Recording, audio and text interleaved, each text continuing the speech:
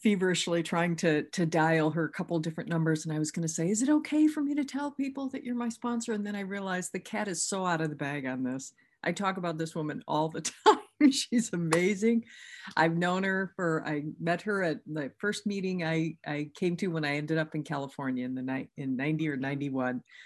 She's a wonderful, wonderful example. She has everything that I want. She's warm and humble and wise and compassionate and just so giving and so loving. And we always love to have her come out and speak because she just does such beautiful speaking, and you're just really in for a treat. So I give you Nanette, and thank you, Nanette, for being here.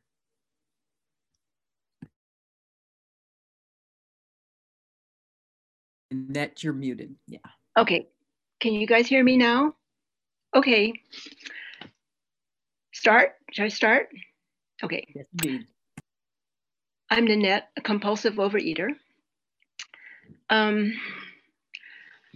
Okay, I came to OA in 1975, and I wanted to lose weight to catch somebody who would then fix me.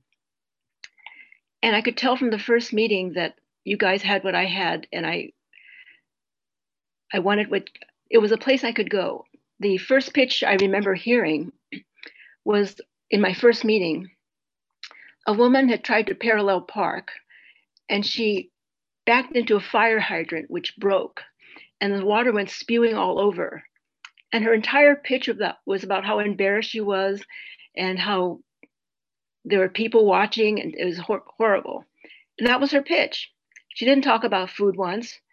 And it was from her pitch that I knew I could stay, because I didn't have to talk about food. It was for the business of living. I didn't have those terms in my head yet, but that's what it was. I knew I could stay and talk about me. It took me 8 years to get abstinent. In the 8 years, I was abstinent 8 times. I was abstinent. The first long-term abstinence was 3 days. And then I made a 5-day, and then a 4-day, and a 15-day, 17, I think it's 23 and 27 is 27 days was my 7th abstinence in that 8 years. And finally, the 8th time, which is the current time, it took. And I've now been abstinent 37 years. So there's a big difference between 37 years and 27 days.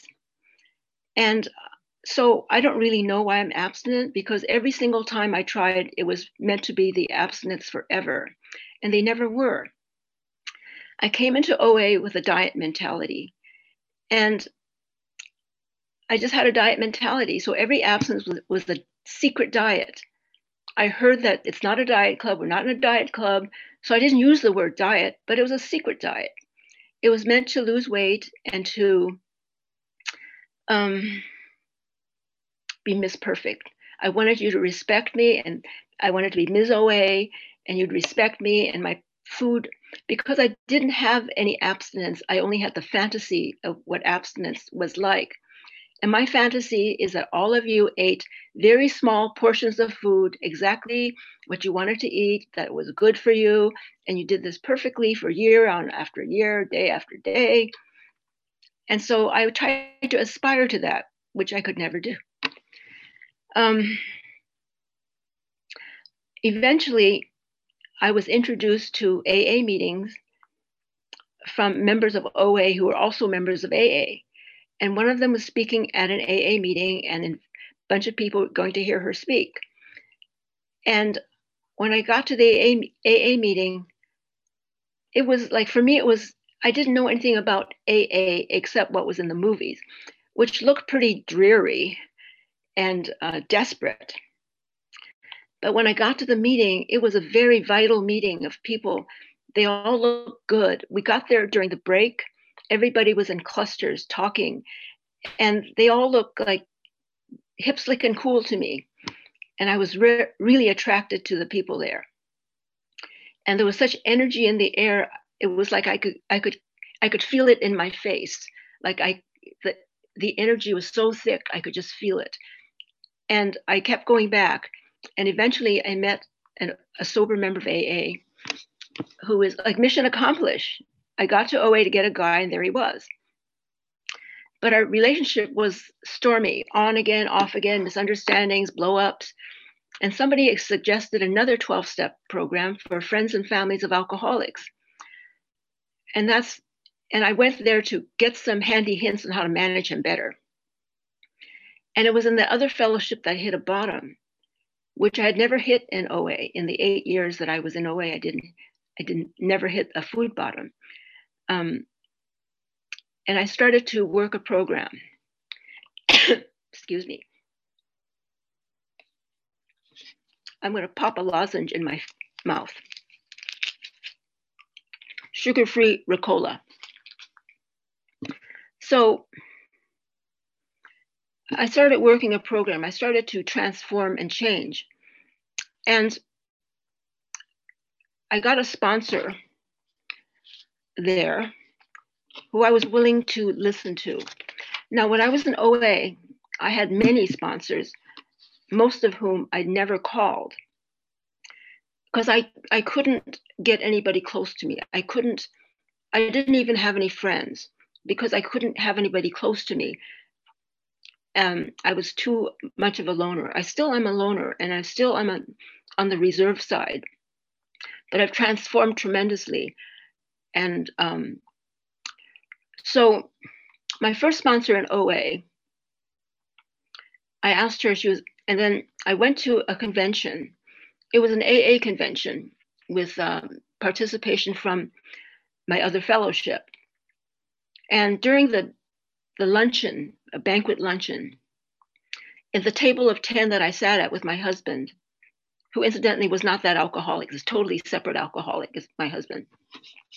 Anyway, we sat there, and to my eyes, there were compulsive overeaters sitting at that table.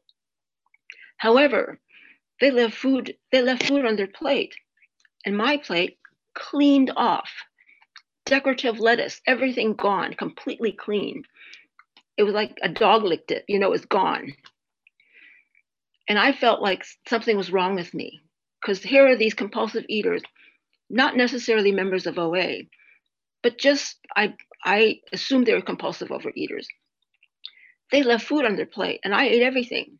So I called my sponsor, my new sponsor for the first time, my first sponsor, and told her what had happened. And she said that I knew that was what I was going to eat for lunch, and I wasn't going to eat again till dinner. And these other people at the table, even if they were compulsive overeaters, they could eat at will at any time. And so that made me feel better. So then I could see the benefit of having a sponsor, but I was still very standoffish. And then I realized that in OA, I did not have a higher power. I had a higher power in my other 12-step program. I had a higher power in the rest of my life, but not in OA specifically. And my sponsor suggested I write about what it was. And what came up to me at that writing is that I couldn't see, if I were to define what higher power was, I call my higher power God. And I see God as being loving and infinitely wise, but not in OA. The reason being that if God loved me, he wouldn't have made me a compulsive eater. He wouldn't have made me fat. He wouldn't have made me fat. So how can I trust a God who made me fat? So I could not get in touch with a God in OA. I'm maintaining a 55-pound weight loss. This is the smallest I've been as an adult. When I was in junior high school, I weighed 40 some pounds more than I do now in junior high school. I'm sure I could do the math better, but I'm just quickly telling you so I can move on with my story, but at least 45 pounds. Actually, it's 50 pounds. I weighed 50 pounds more in junior high school.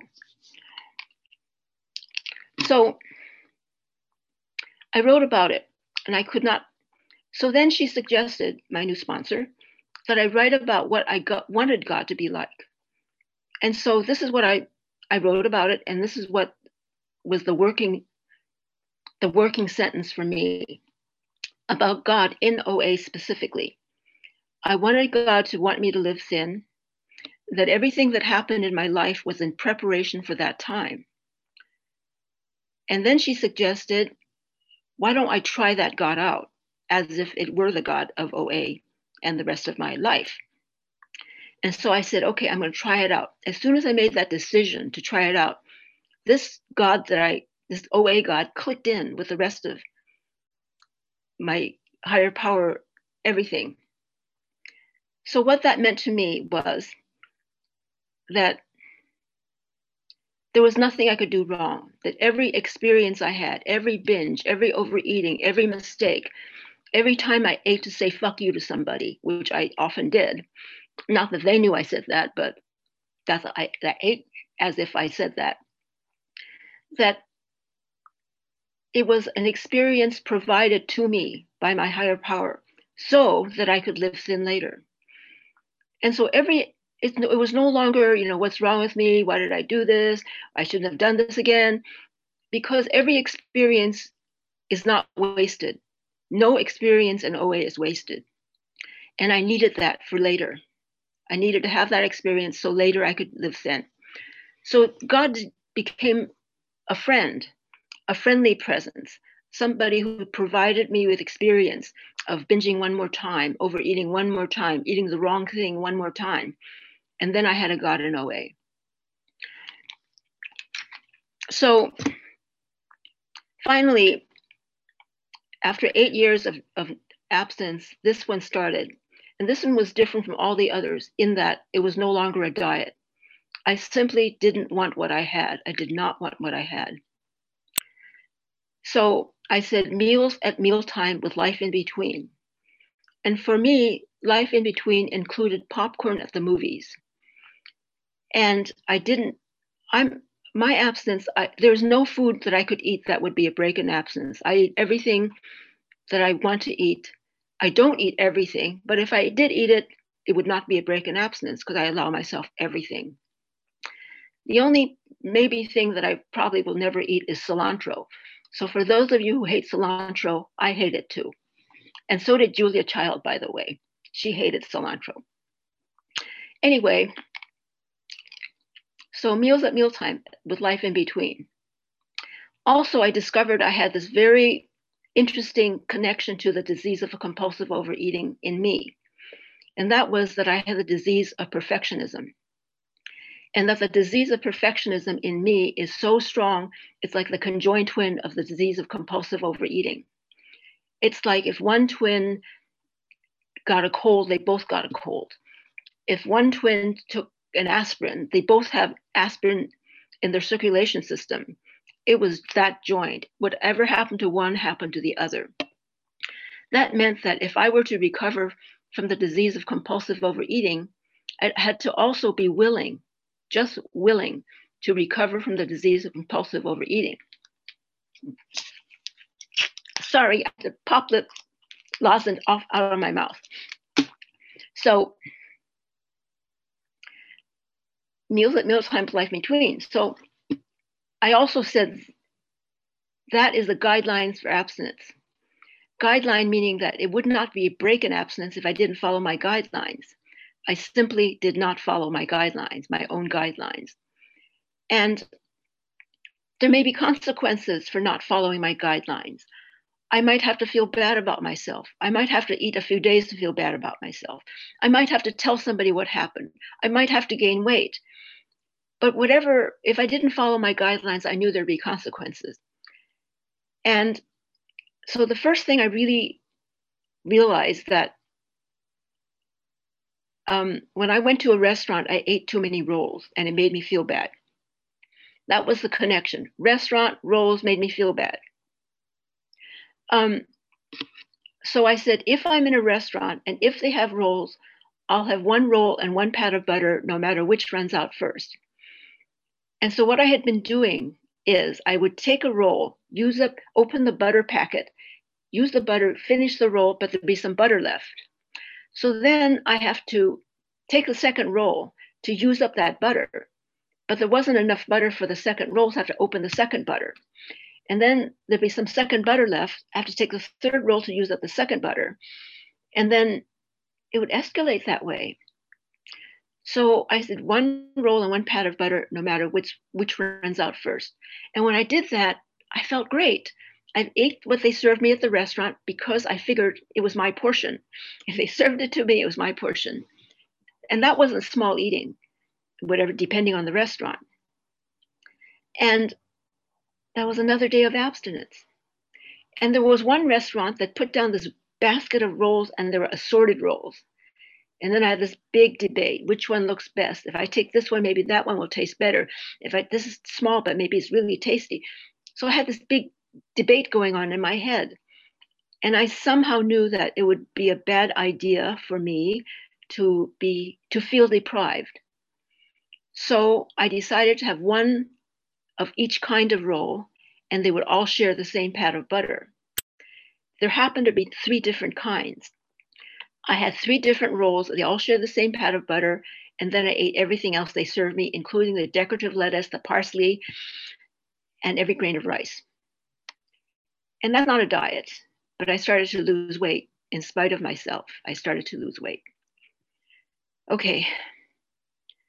I think I have 15 minutes left. Can the timer tell me if I have 15 minutes left? That's okay. I'll just go on. And my sponsor, who had helped me get my higher power, for her own reasons, could not sponsor anymore. So then I was without a sponsor.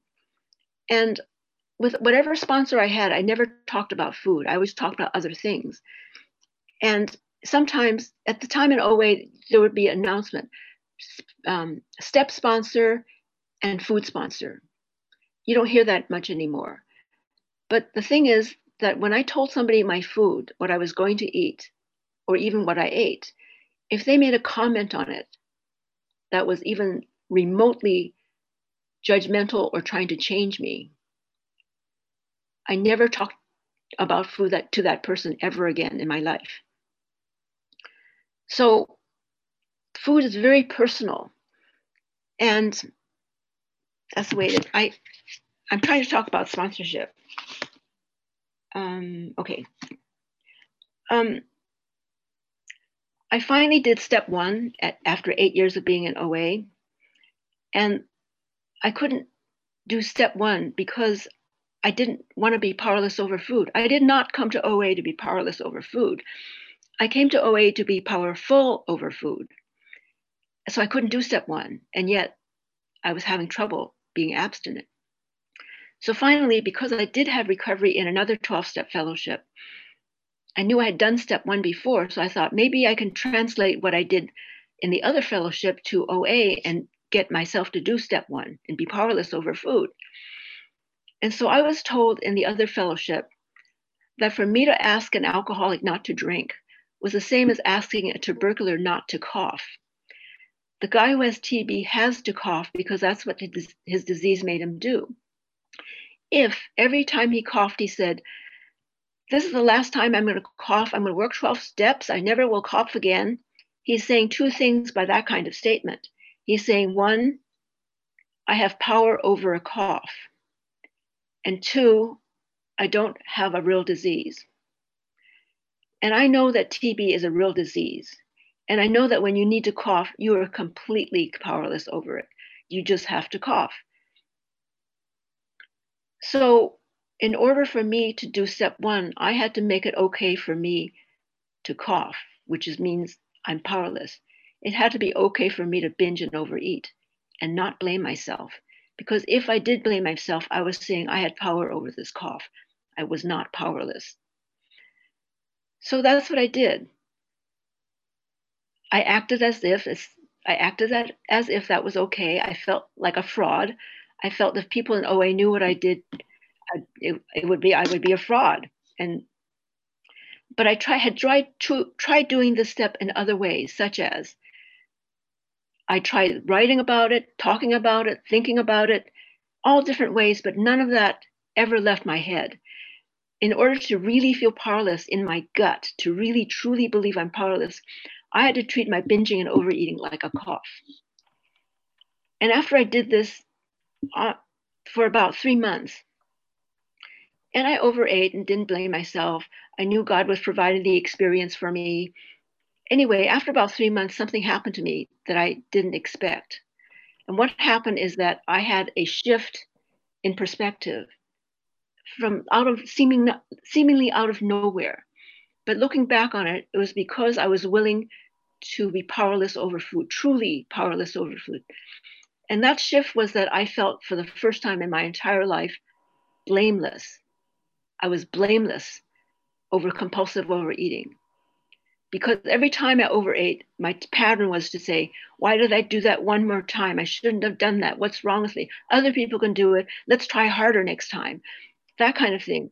I was not only the prosecutor of against myself, I was witness for the prosecution. I was providing evidence. And suddenly I felt blameless. And when I felt blameless, I felt this relief. And I realized only in retrospect that I always ate for relief. And the relief I was after was the relief of being me. I had such self-loathing. I didn't like me in any situation. Happy, sad. If it was a good situation, I didn't deserve it. It was a bad situation, I was messed up one more time. It was always relief from being me, whom I, on some level, loathed. That's time. So you have 10 minutes left. Thank you, Sandy. Sure. So I was abstinent finally. Finally, I was abstinent. The first year was like a honeymoon. It was so smooth. I had that feeling that many people have, but doesn't last, I can tell you, that I had food beat. It was so easy, so smooth. I was happy. I was cheery at meetings. I looked like I had a glow about me. And the second year, I still had that, but it was more difficult. Sometimes it was more difficult. It wasn't quite a honeymoon. And then for a while, I knew I had to have a sponsor for me to keep. I didn't have a sponsor at the time I became at the time of this particular abstinence, which is the one that's lasted so long so far. In January, it would be 38 years. Right now, it's still 37. But anyway, I didn't have so I got a sponsor, and it was going well. She was a member of AA and OA, and we got along really beautifully. And then one day, and I was not having trouble with food. We were talking on the phone, and she says, Nanette, I want to ask you something. Do you have a bottom line? And I said, no, I don't. I'm just meals at mealtime with life in between. And she says, I think you should have a bottom line. And I disagreed with her and I explained to her why. If I had a bottom line, which is a line that says, if you reach this line, if you cross this line, you have failed. You've messed up. And I wasn't having any problems with food. It was going beautifully. And yet she wanted me to determine when I would fail. And so I said that I am such a passive aggressive person, which I was raised to be a passive aggressive person. I've much changed, but nevertheless, it's something in me is passive aggressive. I said, if I had a bottom line, there would be something inside me that would want to go there. Consciously, I would do anything not to go there. I would sweat, torture, not to go there. But there would be something in me that would drive me to cross this line. And I explained that to her, and she says, I still think you should have a bottom line. And I was afraid of losing her as a sponsor because it was going well.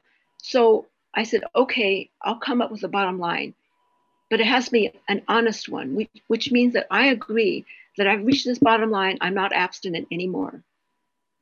So I gave myself some moments to think of a bottom line that I won't try to cross because it would be very difficult. It would be a big mistake. So this is what I told her. Okay, I have a bottom line. My bottom line is a month of binging. If I binge for a month, I'll be sure. And I could tell from her breathing that she was exasperated with me. And in fact, she kind of she kind of fired me not that long after. And so then I didn't have a sponsor for about 15 years. I went sponsor shopping. I asked certain people to be my sponsor, but when I called them, it never worked out for me. And so I didn't have a sponsor for a long time. I have a sponsor currently. When I was 20 years abstinent, I found somebody who I respected.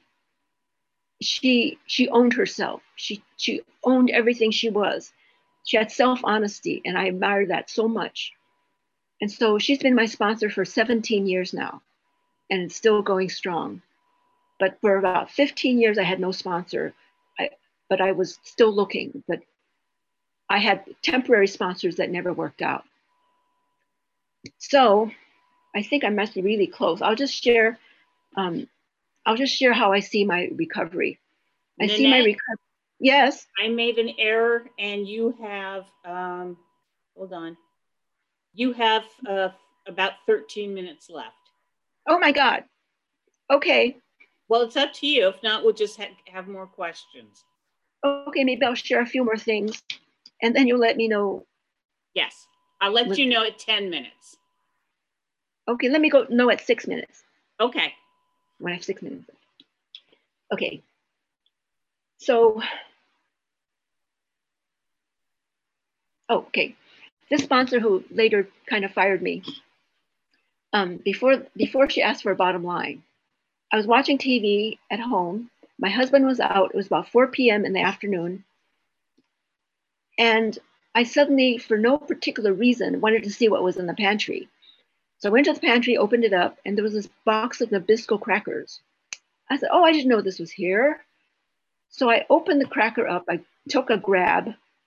And the way I store crackers in a Nabisco is I roll it up, put a clothespin to make sure the wax paper was rolled up, put it back in the tab, put it neatly back in the pantry. I took this grab of crackers to the front of the TV. I ate it, and it was gone. It was like, almost like I breathed it in. It was gone really fast, like a snap. Oh, it's gone. So I went back a second time, did the same thing. Unrolled the wax paper, grabbed the thing, rolled it, the clothespin, the little thing in the slot, put it back. And the second time, and it was gone again, like nothing. So I went back a third time. And the third time, I knew I was going to eat it. No sense going back another time. This was already the third time. So I took the entire box and sat in front of the TV and ate the box of Nabisco crackers. It wasn't a full box, but it was a box of Nabisco crackers. And then I felt horrible. At that time, I was 9 months abstinent. And I thought, what did I do? I ruined it. I'd never been abstinent this long. It was going so well. And then I didn't want to share it. But I learned a long time ago that you are as sick as your secrets. And I don't want to be that sick. So I had to share it, but it was hard. So at first I shared it with an OA friend. And she didn't think it was that bad compared to the way I've been eating all along.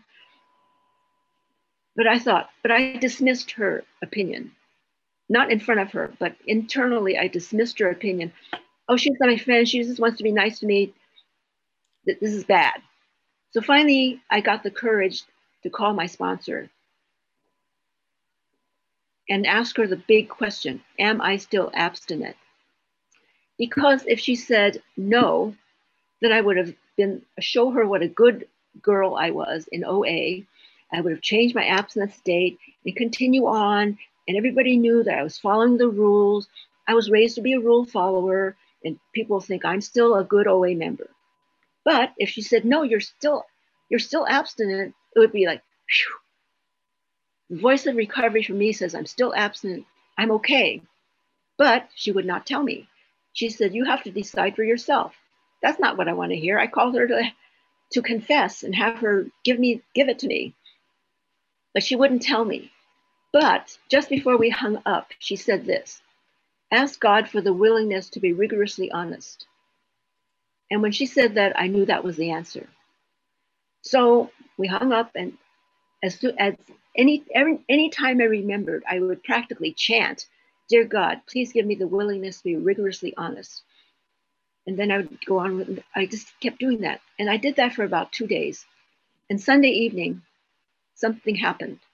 I suddenly heard somebody say this: if you change your date, if you be starting at step one, you think you're starting at step one, but God, it's like if you change your abstinence date, it would be a lie, because whatever this looks like, it isn't what it used to be. And if you change your abstinence date, you would not be rigorously honest, you would be lying. In order to be rigorously honest, you cannot change your date. You have to keep this. And this message came in a split second, but this is what the message said to me all at once. And it was almost like a voice said it to me. I was by myself in the living room, and I turned my head even to see who said that. And nobody was there but me. So I took it as, so I couldn't believe that God could be so generous with me. But I believe what it said, that in order to be rigorously honest, I have to keep, I'd have a tainted abstinence to be rigorously honest.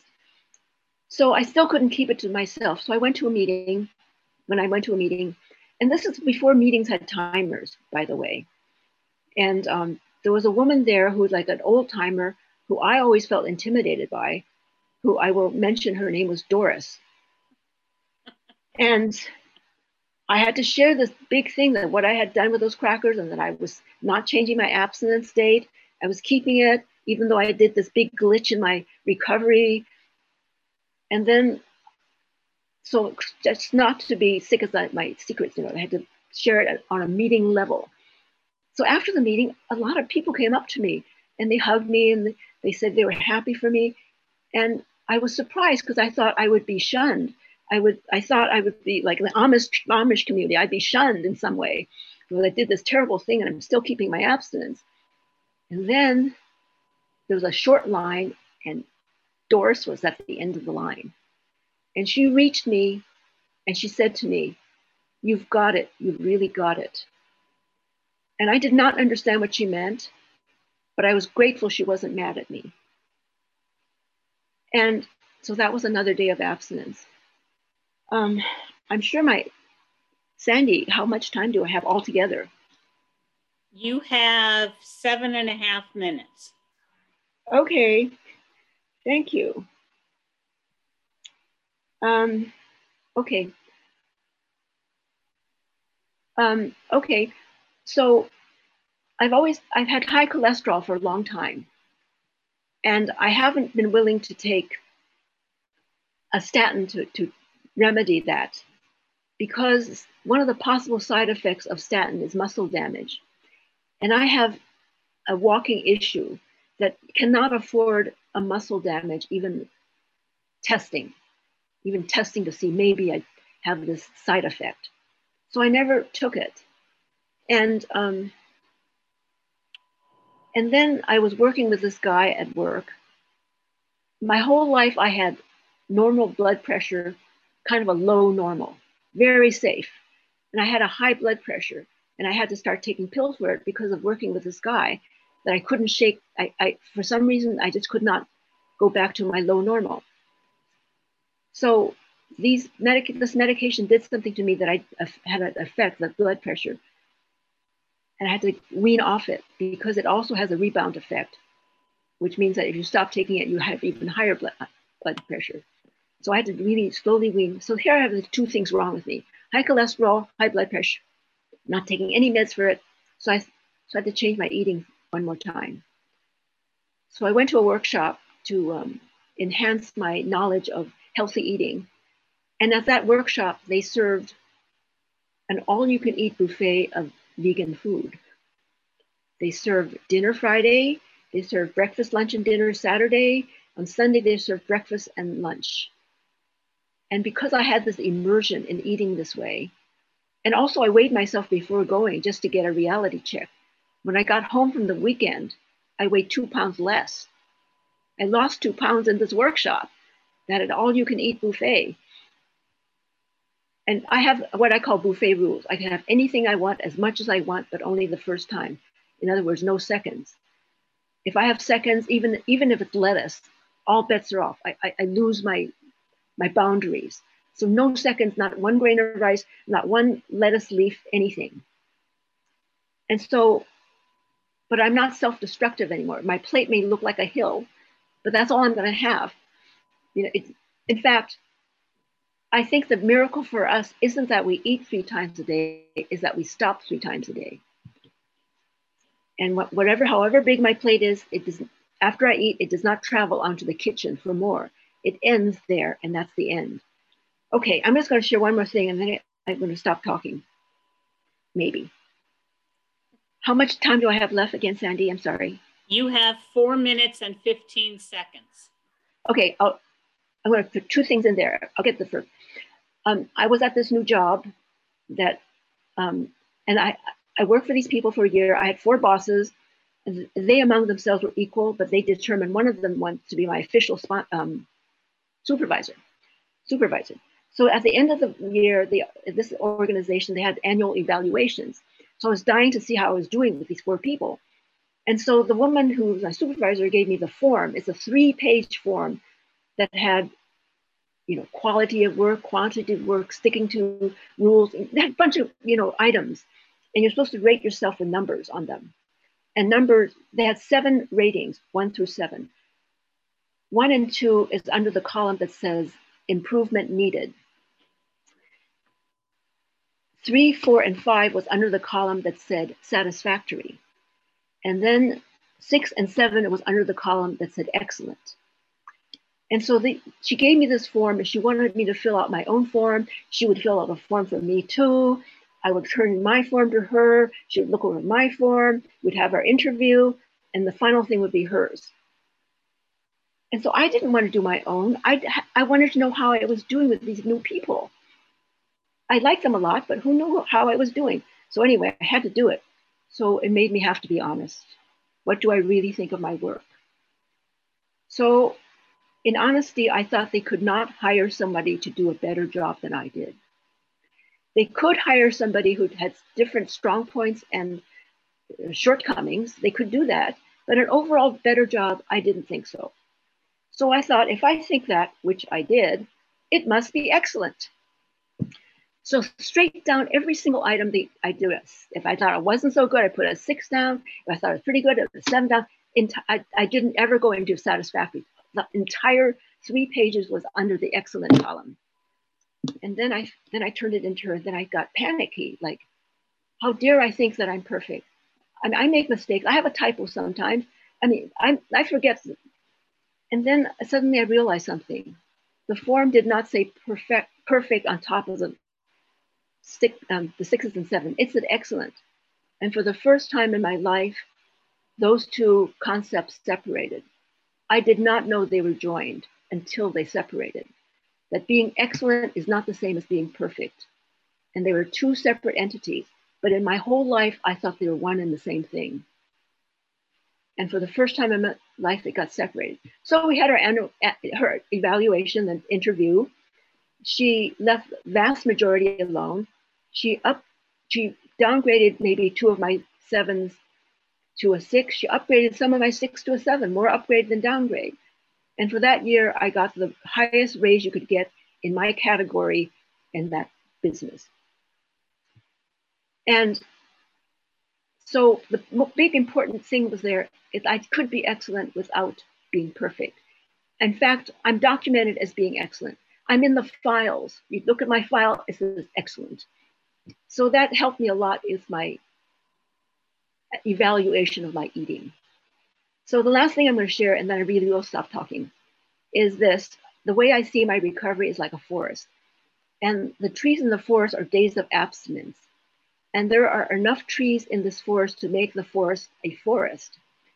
And some of these trees are like Christmas trees and oaks and sequoias and firs, just really healthy trees. But some of these trees are tree stumps. It's dead, maggots crawling through them. And if you hike over there to that grove in that meadow, there's several tree stumps. But if I only look at the trees, I'm going to miss what else is in my forest because there's more there than trees. There are waterfalls and streams and California poppies and clover and blue jays. And I don't look at a tree stump in a God-given and God-made forest and say, oh my God, there's a tree stump here, let's trash this forest and go on to the fresh one. No, I know it belongs there.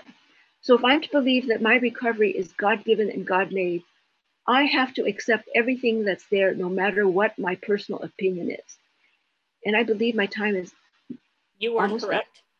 Okay, so I'll just end by saying that if I ever think that I've broken my abstinence, I don't make a decision of whether I've broken it or haven't broken it for 3 to 6 months. And in the meantime, just in case after 3 to 6 months, I don't think I've broken it, I'm not going to mess it up now. So I just keep on keeping on. So thank you so much for letting me go over, and I'm finished. Thank you. Thank you, Nanette.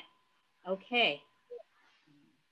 The first question is, do you think old timers have anything to share? And what did you learn from them in the beginning?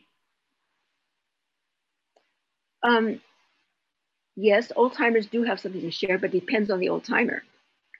There's some old timers that I can feel very comfortable with and learn from. And there are others who remind me that my program is different and that I have my own story. And so it depends on the old timer, but I'm a believer of experience. And even if the old timer shares in a way that doesn't fit me, I benefit from everyone's sharing, even if it's something to say, this confirms who I am and what I do and what's good for me. And it's good. I'm happy it works for you, and I know it works for others the same way as it works for you. So I hope that answers the question. Yes, thank you. What does God want from you now, and what do you want from God? I want God, honestly, I know it sounds stupid, but I want him to give me knowledge of his will for me and the power to carry that out. Now, I used to want knowledge, but not the power to carry it out, just in case I disagreed. But now I actually want the power to carry that out because it'll make everything smoother. An example of this is what I want from God. Before I started speaking, I said a prayer. I say 3 prayers. The first prayer is the 3rd step prayer. The second one is not actually a prayer, but it's a sentence from the big book on 12-step calls. And the sentence is this: tell him exactly what happened to you. So that's my job, is tell you exactly what happened to me. And then I say a prayer that I made up myself. And this, I think, explains God to me. Dear God, please give me the willingness to be honest and the courage to be who I am, because that's who you made. And sometimes I might add, and that's who you require me to be. So there's this show on TV about actors in New York where they ask the actor a famous question like, if you died and you go to heaven and St. Peter says, what do you want St. Peter to say to you? And I want him to say, you lived the life we intended you to live. Good job. And I don't know what that is. I just keep on keeping on. That's all. Thank you. Is OA just like AA? And why doesn't a person have to do it perfectly? Why doesn't a person in OA have to do it perfectly, whereas they would have to do it perfectly in AA? So nobody in AA is asked to have 3 martinis a day and stop and not go beyond. And I'm not a member of AA, so I really can't speak for AA, but I know that I'm not required. Well, I heard that because it doesn't work for me, because to be perfectly abstinent and not make any mistakes, it's synonymous with being on a diet. And diets, you get on, you get off. You can't wait to get off. And this is a way of life. So every human factor that I have in my body as a human being is going to have to operate in a food improvement area, because I'm not going on and going off anymore. It happens naturally. I don't even eat popcorn at the movies anymore. But I can, if I wanted to, I could. It would not be a break in abstinence. Because what's the point of finding ways that you can fail? If you do something and make a mistake, you aren't a mistake. It's a mistake. See, if I used to have a lot of toxic shame, and toxic shame defined as when I make a mistake, I don't get that I just made a mistake. I think I am a mistake. And that used to happen all the time in every other abstinence but this one. So when I make a mistake, it's uncomfortable. It's uncomfortable for sure, but I can get rid of it eventually. I can talk to people. I can philosophically evaluate it and come up with something. So what's wrong with going on with my life? Now, see, everything changes if you're alive and viable. Things that are in life are change. It's viable. The only thing that really don't change are statues and dead people, because they're firmly in the way they are. And I actually, the last 7 years of my life, almost 8 in March, I've changed my eating drastically through that workshop. I don't eat animals anymore. I used to keep at my office bags of M&Ms with peanuts, which I would eat maybe twice a week around 3 o'clock. I don't eat it at 4 o'clock because I'm almost off work. I mean, I'm happy enough to be almost off work. But 3 o'clock, it's still a little dragged down, pop of M&Ms in my mouth and then peanut surprise in the end. But once I stopped eating animals, they had milk solids in there. That's out. No more of that. So I gave it to the custodian who wanted all my M&Ms, and I was happy to give it to her. And I had to, no more Jell-O was my guilt-free dessert, but Jell-O is made out of gelatin, which comes from animals. So no more gelatin, unless it's made out of seaweed, which there are such things. So it just evolved. And I evolved because I don't want to be self-destructive with the high blood pressure and the cholesterol. By the way, when I started eating this way, my cholesterol went down 83 points. It went down 83 points first year. Okay, so I hope that answers somewhat the question. Thank you. Okay, so there's several parts to this question. How do you sponsor your sponsees? Do they have to eat a certain way? And do they have to call you a certain number of days? Okay, I don't have a special time for anybody to call, because if I'm waiting for somebody to call and they don't call, I'll get really pissed off. So forget that. Just call me when you need to call me. And I will share to the best of my ability what I can share with you. And you have my attention. Nobody has to eat the way I eat, because I don't think anybody can. And if they can, I'm surprised, because I can't even eat the way I eat, but I do. So I'm not going to advise anybody to eat anything. And as I said before, if somebody advised me on how to eat, I could never talk to them again about food, because it's very personal what you eat. And people have to live with what they eat, and they can't see if somebody superimposed something on me, then if I'm pissed off with them, off goes that superimposing, you know. I would eat at them. They don't have to know that I'm eating at them, I will. So no, I don't advise people what to eat. And one of the first things of people I sponsor is I tell them that your program can't depend on me. Because if I drop dead tomorrow, what would your program be like? So when my sponsor, my very first real big long-term sponsor said that to me, she was my sponsor for 5 years. She was a sponsor before my current sponsor. Really great person. Not the one who fired me. That she was a great person too, but we just didn't get, okay. So the one I had for 5 years, she told me that my program couldn't depend on her. And by her saying that, it gave me permission to find resources for myself. People on the program to call, certain meetings that I particularly like, outside reading, outside help. I'm responsible for my happiness. And so my program couldn't depend on her. She was always there when I needed her, always, and helped me tremendously. I mean, all the way from being single to being married. I mean, tremendously. So no, I don't have requirements. The only requirement is that you do go to OA meetings. I actually had somebody I sponsored one time who said, I don't want to go to meetings anymore. Can I just call you? And I didn't say no. I just said, in order for me to be your OA sponsor, you have to go to OA meetings. And the way you show me that you're a member of OA is you go to OA meetings. I didn't put it quite that way. I was much more gentle. But no, you have to go to meetings. I don't care when you call me. I mean, I don't care if you called me or not. I had somebody who called me every 9 months. And I didn't know I still sponsored her until she called me and called me her sponsor. But, you know, it's up to you, the person being sponsored. You're tapping into my life, and that's fine. I'm happy to share. But you're responsible for your program. And I don't take responsibility for people's program going well or not going well. It's too much. I'm a human being. Okay, that's the end. Thank you. How do you handle cravings or thoughts of wanting food that would derail your abstinence? And what is your specific abstinence, if there is one?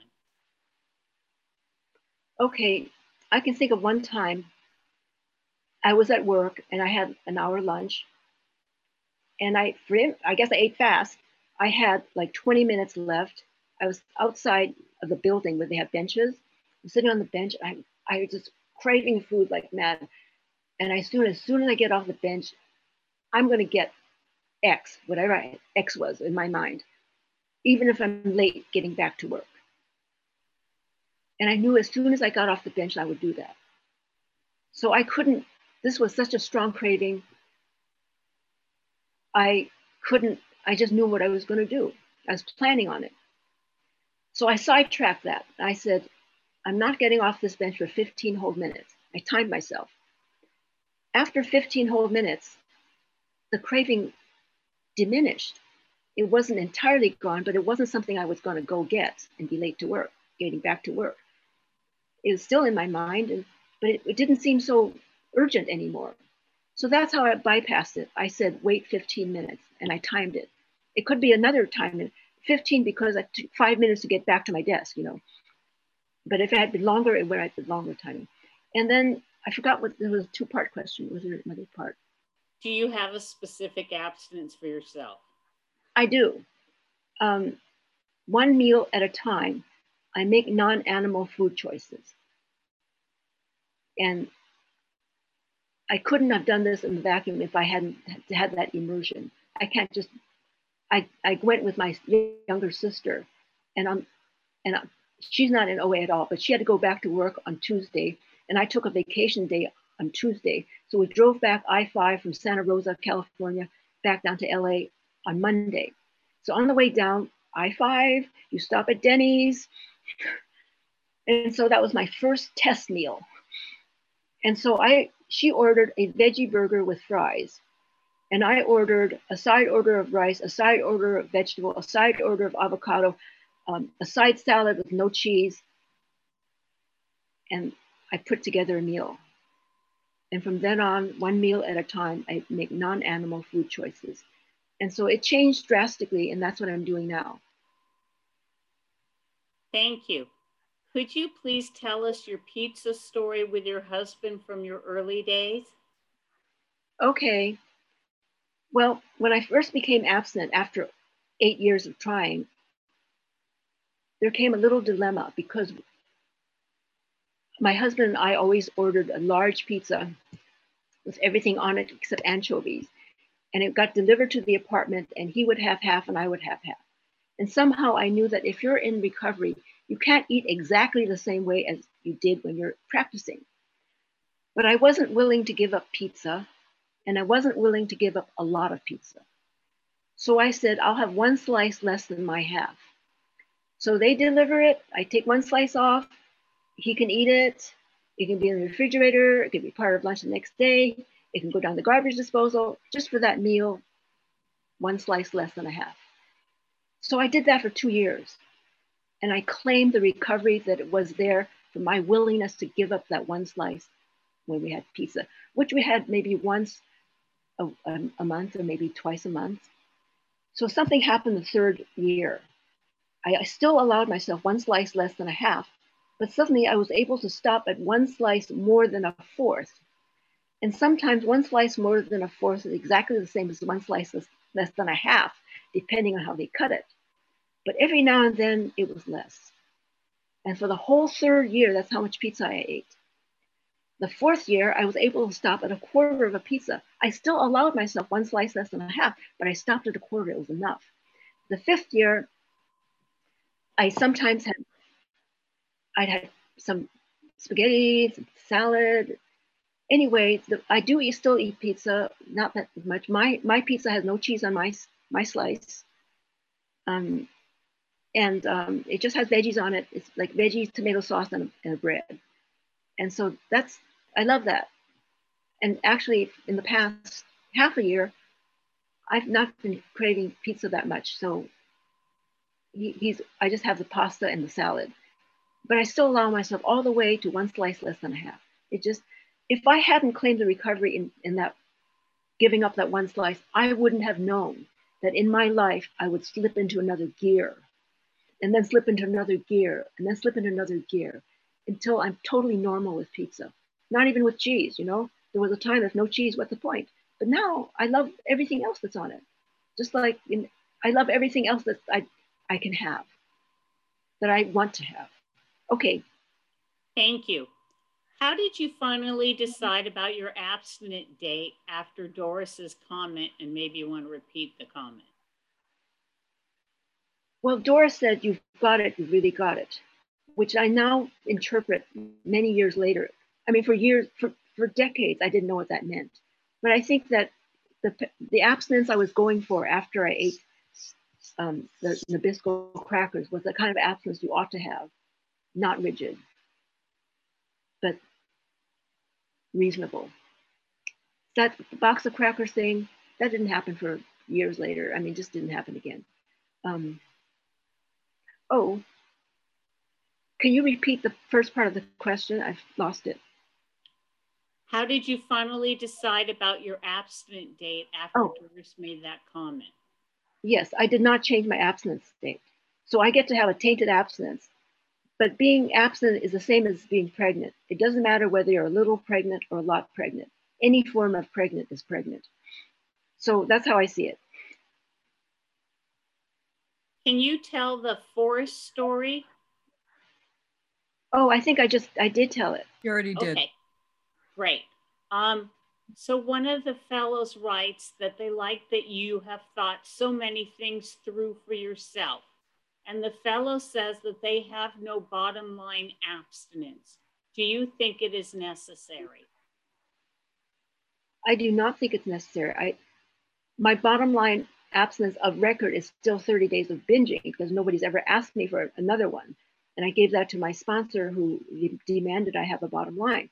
But bottom lines can help you stay on track, but it also can help you determine when you fail. So what's the point of that? If you're doing okay, if you're feeling your way, and I'm totally for experimenting within your abstinence. You can change it, see how it works. It doesn't work, go back to what you were doing before. It's fine. You're not dead yet, so it's good. And when you're dead, nothing's permanent. How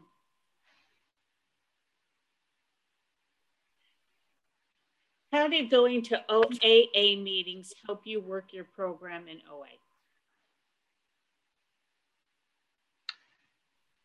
I don't think it really helped me a lot, except it helped me more in my other fellowship.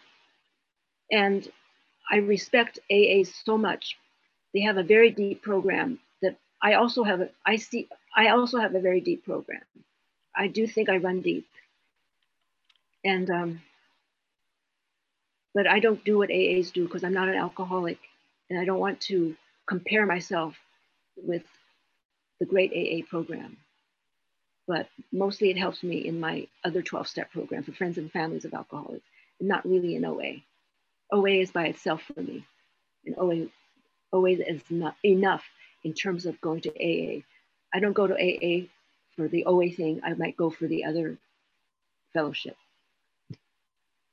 Thank you, Nanette. Okay. Thank you for your amazing lead. That's all the questions Nanette. We have time for. Thank you. Thank you. Oh, so grateful. I love you so much. I just think you're amazing. And it's great because every time I listen to you, I hear something new, and you definitely have what I want, Nanette.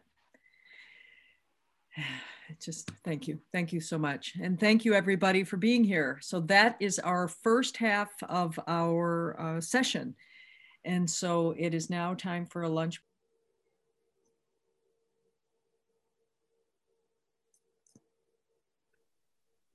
Beverly? Okay, I know you're here. All right, so I'm going to ask you to unmute. Great, now she's the co-host. Now she can get on. We're ready for you, Beverly.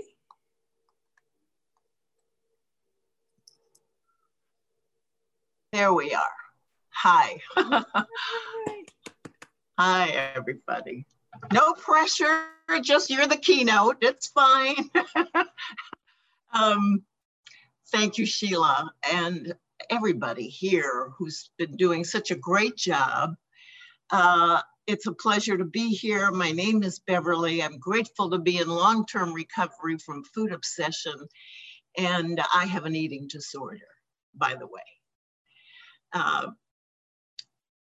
I've been on since the beginning of this workshop, since 9 o'clock this morning. And it's been a wonderful experience so far. Ron talked about we are not bad people getting good. We are sick people getting well. And everybody has touched me in a great way, in a very beautiful way. Nikki was so amazing, and some of the things she said, well, she said she has no filter, you know, and as compulsive obsessive people, we don't have a filter. You know, I don't anyways. You know, we want it our way. We want to do it right now, and it's got to be this way, and I know the way. So that was Nikki. And Nanette. Nanette is the most courageous woman in OA. She's honest and open and loving and accomplished. It's just a great pleasure to share this with everybody. And, you know, I am vintage. I'm an oldie, a golden oldie, as we say, but the fact is, I love to think of myself as vintage. You know what vintage is. So vintage is more than 20 years, but less than 100. And you know, you're not old till you're 100. That's the deal. So here I am today, going to talk about sponsorship and my beautiful journey in life. I've been around this program 57 years. Count it, baby. Since 1963, I walked in these doors. Yes, I knew Roseanne and Marvin and somebody, who was it? I think it was Nanette talked about Doris, the old timers, the judging. It was a marvelous time in our history. I was part of all of it, and grateful to be part of it.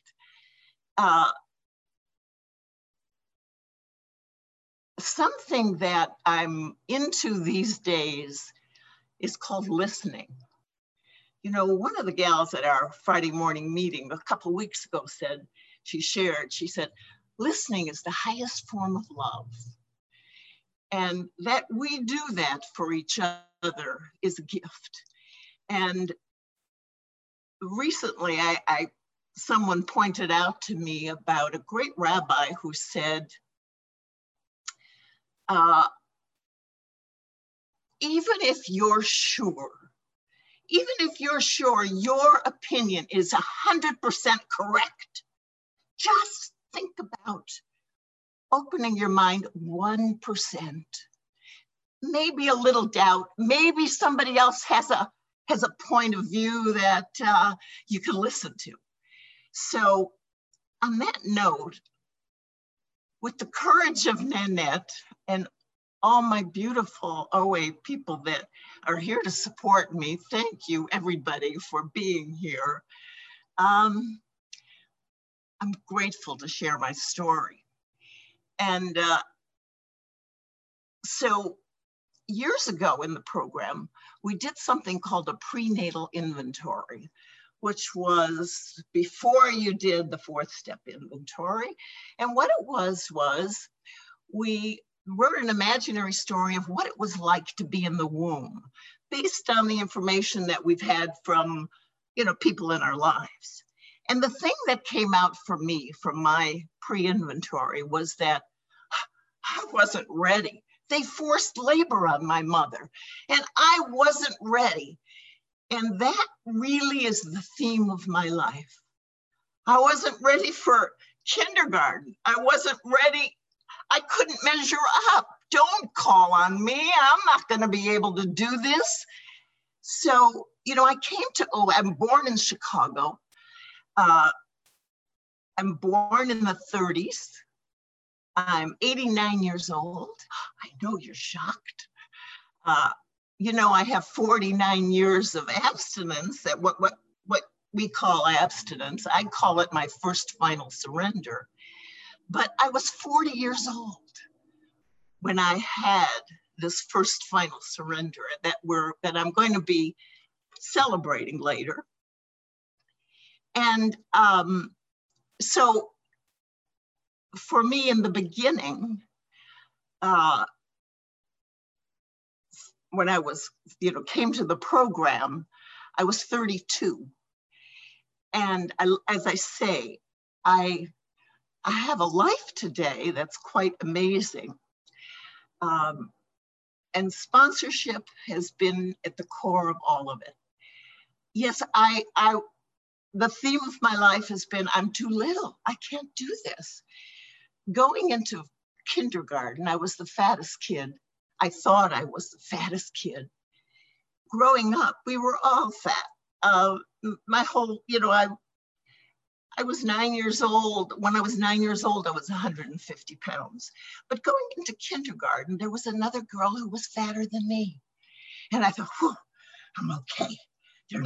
I'm not gonna be, you know, the one they point the finger at. At 9 years old, I was 150. Going into high school, I was 220. I started on pills and shots, you know, in those years. And I was hooked on amphetamines, laxatives, diuretics. I smoked 3 packs of cigarettes when I came to OA. I chewed 3 packs of sugarless gum a day. I drank, you know, any number, 6 packs of diet soda, because in the beginning they said, just don't eat sugar and flour. And, you know, I came to OA in 1963. By that time, I was a professional dieter. I'd been on pills and shots my whole life, and diuretics and laxatives. I always used to say I wasn't an addict, but I was an addict. I am, you know, I am addicted to those substances. And OA was the first time I ever lost weight without pills and shots. And it happened you get the picture, I was a chunko all my life. However, I was a functioning fat person. And when I got to OA, it was my cousin who danced before me. She and I were professional dieters, you know, all kinds of programs. And the latest, the diet du jour is what we did, and the doctor du jour. And what new medications were there to keep us from this terrible thing that, you know, we didn't call it a terrible thing. In those days, it was natural. It was natural to lose weight, gain weight, lose weight. It was you know, a vicious circle. You know, today I realize, and in the program, it really, even in the program, the first 8 years of my program was in this yo-yo syndrome. I couldn't get it together. Kind of, you know, Nanette shared a bit, was 8 years for her. For me, it was 8.5 years in the rooms until I was able to get to my final surrender, which, you know, is what we're going to be celebrating today, the 49 years. But when my cousin danced before me, and she and I were soulmates as far as the food was concerned. And in those days, being big city girls, we were obsessed with our appearance. We just wanted to look good and get married. You know what I mean? That was it. And she danced before me, skinnier than I'd ever seen her. Her face had a glow. And she said, "I got it, Bev. This is it." She hands me the OA literature, and I look at it, and it's talking about God. And I said, this is not for me, this God thing. You know, Harold doesn't believe in God. So, you know, I was so enmeshed in my relationship that I couldn't think in terms of Beverly as a whole human being and being entitled to anything for myself. And so, you know, nice going, that's great. I put the literature aside, and a couple of weeks, the pain of the weight gain and this terrible yo-yo syndrome, the pain of it, the weakness of it. Here I am, this, you know, a person who never had to look for a job. People sought me out. I was bright. I achieved academically, all these things, and I couldn't stop eating unless I had a substance in me. And here she was doing this for the first time without a substance. And I thought, well, I couldn't get it out of my mind. We lived in the South Bay before the 405. And she tells me about the OA meeting, which is in West LA. And I thought, well, I'll try it. And I make the trek, and I go in a big black file overcoat, a thin little, you know, material. And I covered myself because I didn't want anybody to see those hips and thighs that flapped in the breeze. And I walk in the room, and there are these ladies my age, housewives. They looked like housewives just like me. And they welcomed me. I sat down in the back of the room, and I hear them start to share about this terrible thing they can't stop eating without, you know, help. And I thought, oh my God, I started to cry. I cried overwhelmingly. I can still get the tears now when I think about it in the cellar of my heart. Because I knew I wasn't alone. It was a seminal moment for me. I never got a sponsor. I never shared. I went home. I got home, and somehow I didn't have to eat before I went to bed. It was the first miracle in my life. I lost the 30 pounds. That was my problem. Oh, incidentally. So I spent most of my adult life around 200 pounds, 190 to 200. And I fooled around screwed around with 30 pounds. I lose 30, gain 30. Lose 30, gain 33. Lose 33, gain 35. You get it. So here it was that year. I lost the 30 pounds that were my problem. 160 was my fighting weight. I'm 5'8". I'm 8.5. I'm almost 5'8" still. Anyways, 30 pounds.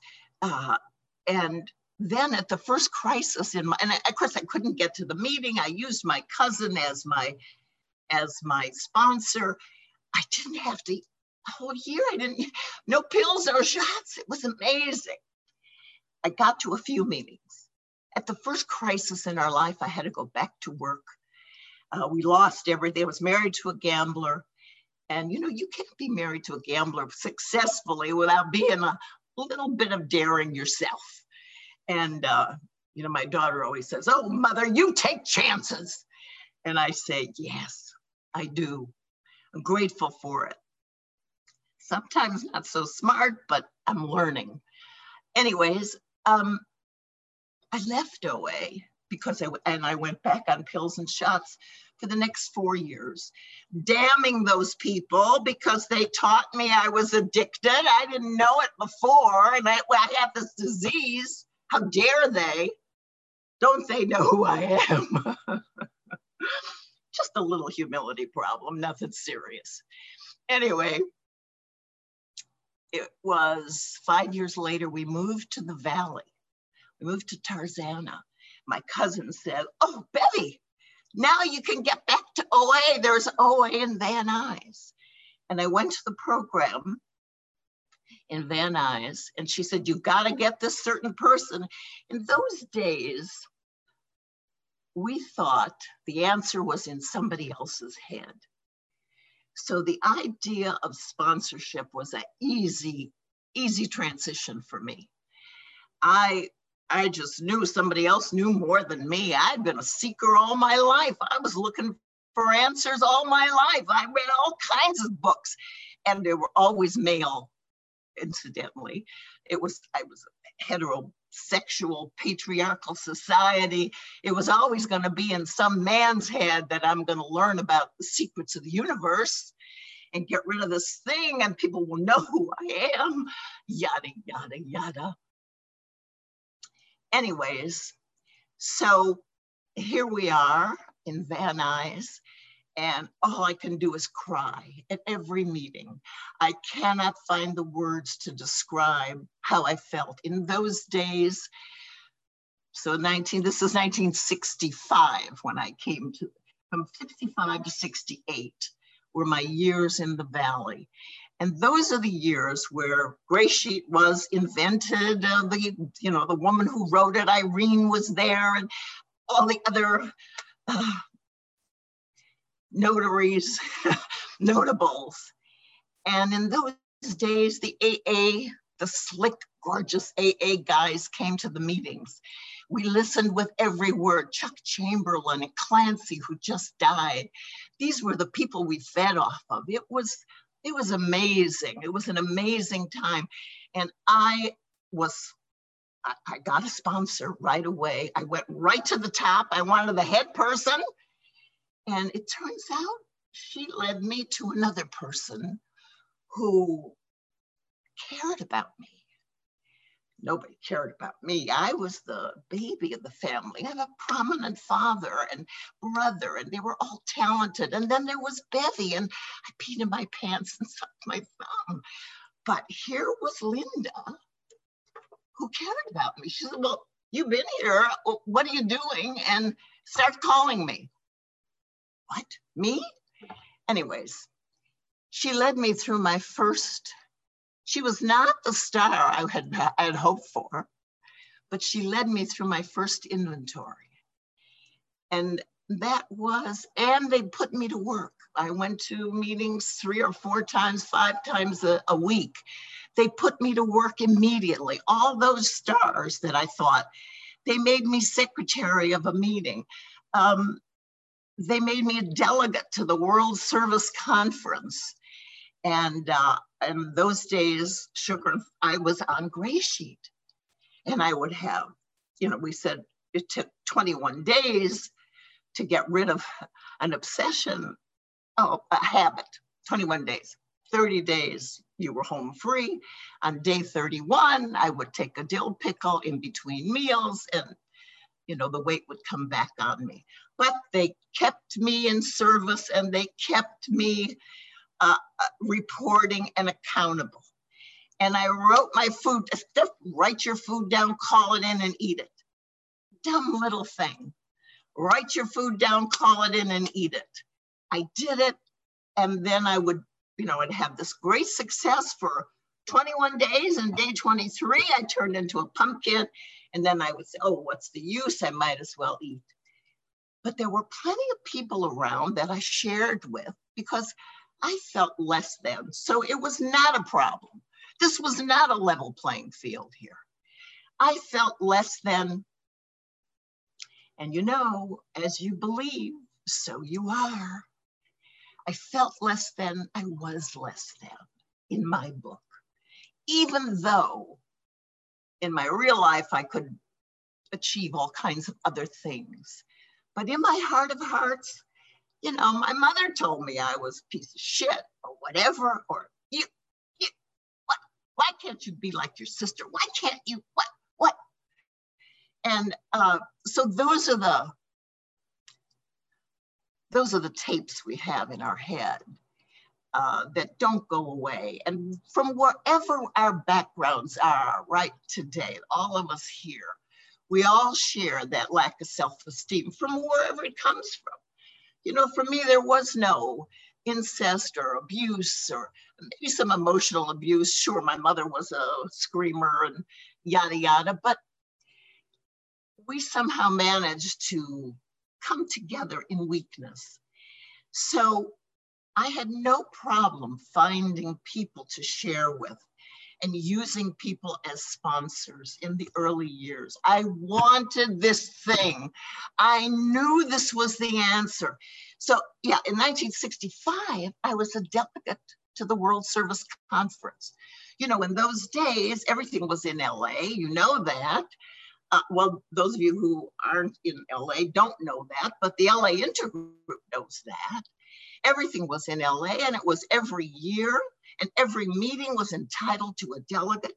So, you know, I went to 7 meetings. Somebody schlepped me into the conference. And from that first conference, 1965, I was a delegate.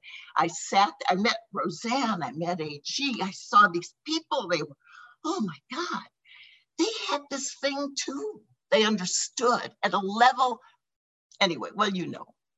So, but what I understood being in that room, I can't remember the name of the hotel at the airport, but being in that room, I knew I was part of something greater than myself. We had a message. We had a vision. It was important.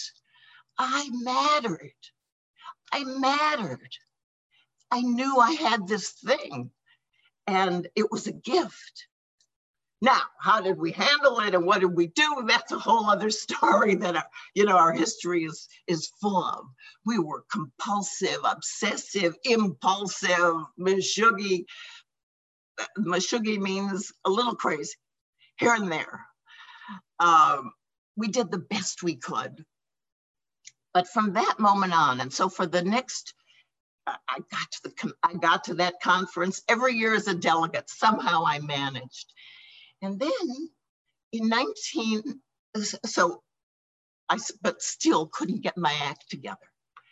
In 1970, we moved to Phoenix, the hellhole of summer. I'm a big city girl. What am I doing here? So it was culture shock for me. There was no OA. OA had started here.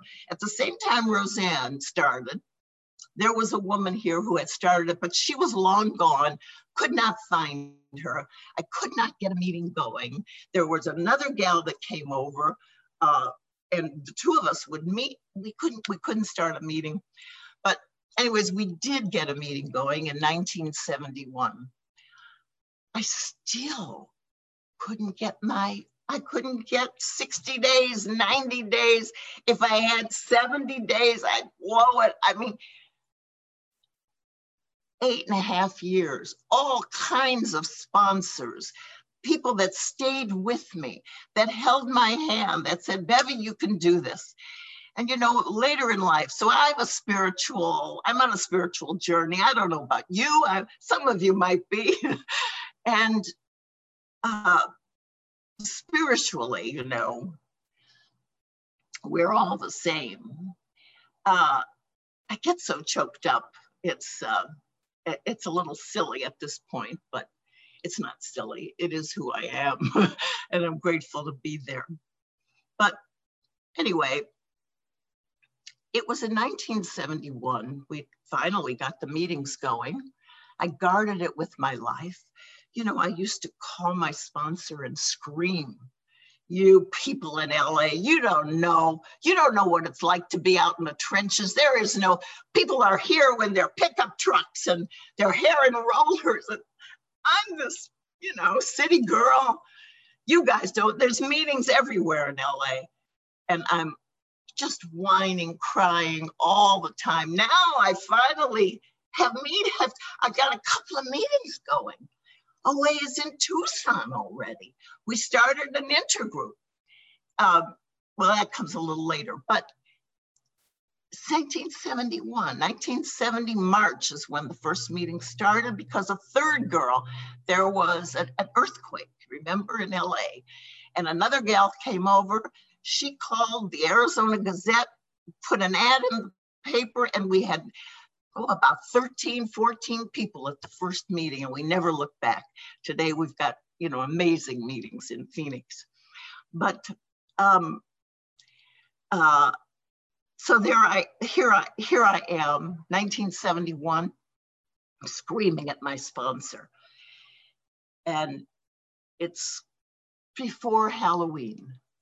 So Halloween is when my kids used to trick and treat. And of course, we would start planning trick and treat for in August. We'd start putting candy bars in the freezer so there'd be enough, and then we'd replace them, and then we eat them, and blah, blah. And here it is, I'm raiding the freezer and eating these candy bars, miniatures, you know, and screaming at my sponsor again. What is wrong with me? This is my original sponsor, the big shot of OA, and screaming at her. And she said, "Oh, Beverly, there's beauty in desperation." What? Beauty and desperation? My guts just battered on the floor. You're telling me there's beauty? And she said, "Yes, because now you're open. Now you're," I said, "Okay, what do I do?"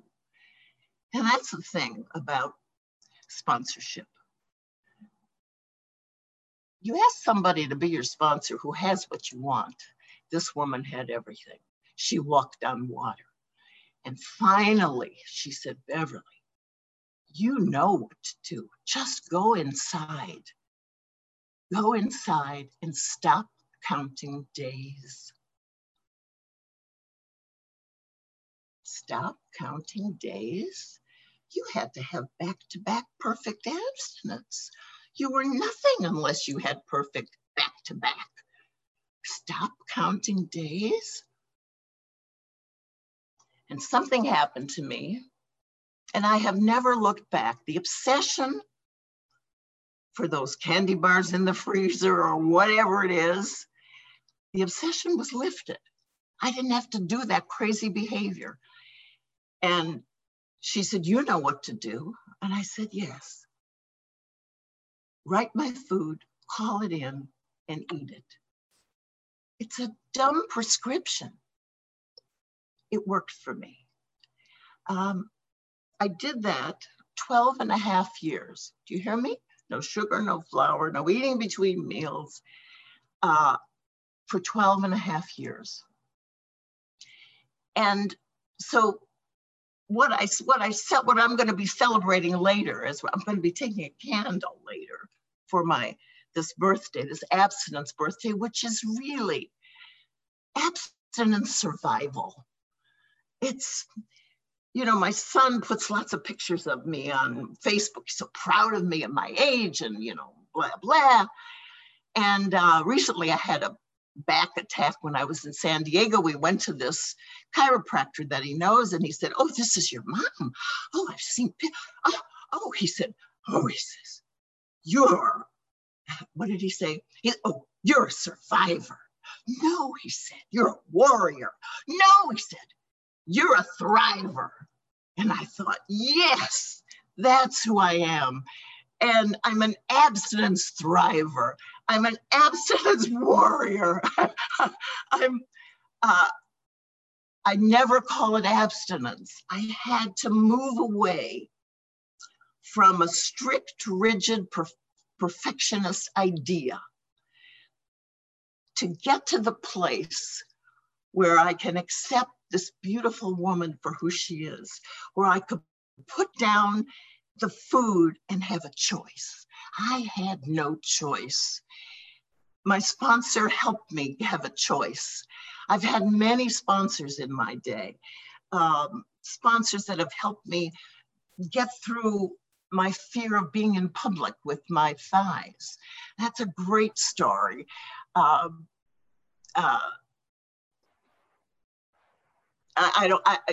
tell it maybe, I don't know if I have enough time. There are so many wonderful sponsorship stories to Beverly, tell. You have 10 more minutes. Oh, stop it.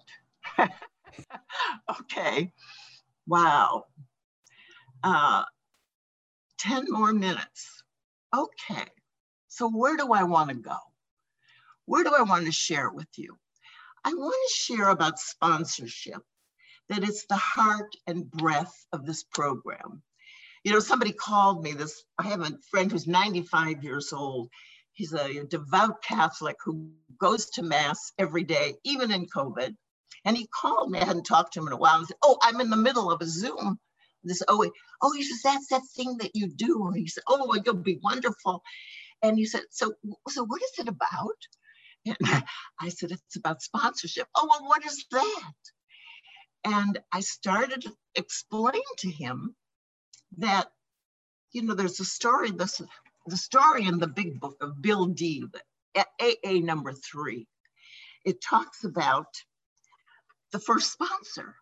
You know, Bill and Bob said, now that we're sober, we got to do something. We got to get to work. If we want to keep this thing, we got to get to work. And they find this guy who's out and out, one of the worst cases. And this guy, Bill D, and he sees the light, and Bill says, these guys know what they're talking about. And that was the beginning of the first spot. I want what they have. They know what they're talking about. I can listen. There's hope.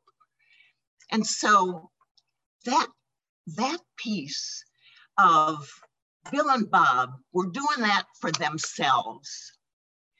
They knew if they're going to stay sober, they've got to carry this message. And for me, from that very first sponsor on, after my first inventory, she says, well, you're ready to sponsor. And I said, oh, no, I can't do that. I'm not ready. But she said, oh, yes, you are. You want to keep this thing? Do I want to keep this thing? You bet I do. This is the essence of my life. So I do this. We sponsor. I